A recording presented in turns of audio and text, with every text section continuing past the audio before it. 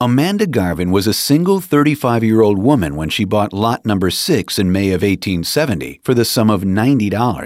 By 1872, the small 1.5-story wood frame cottage at 114 South Downey Street was built on her property.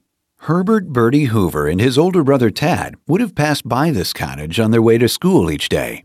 The cream-colored Garvin house is a wonderful example of the Gothic Revival style with its steeply pitched roof, gingerbread bargeboard trim, and ornamental arches framing the open front porch.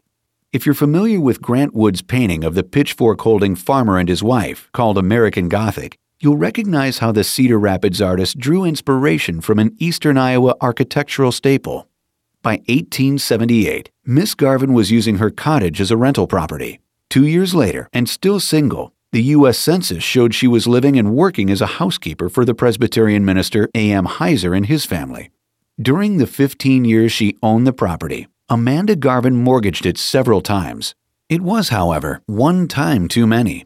The shed addition on the back of the house and the hipped-roofed addition on the north side were added a few years after Miss Garvin lost the home to foreclosure in 1885.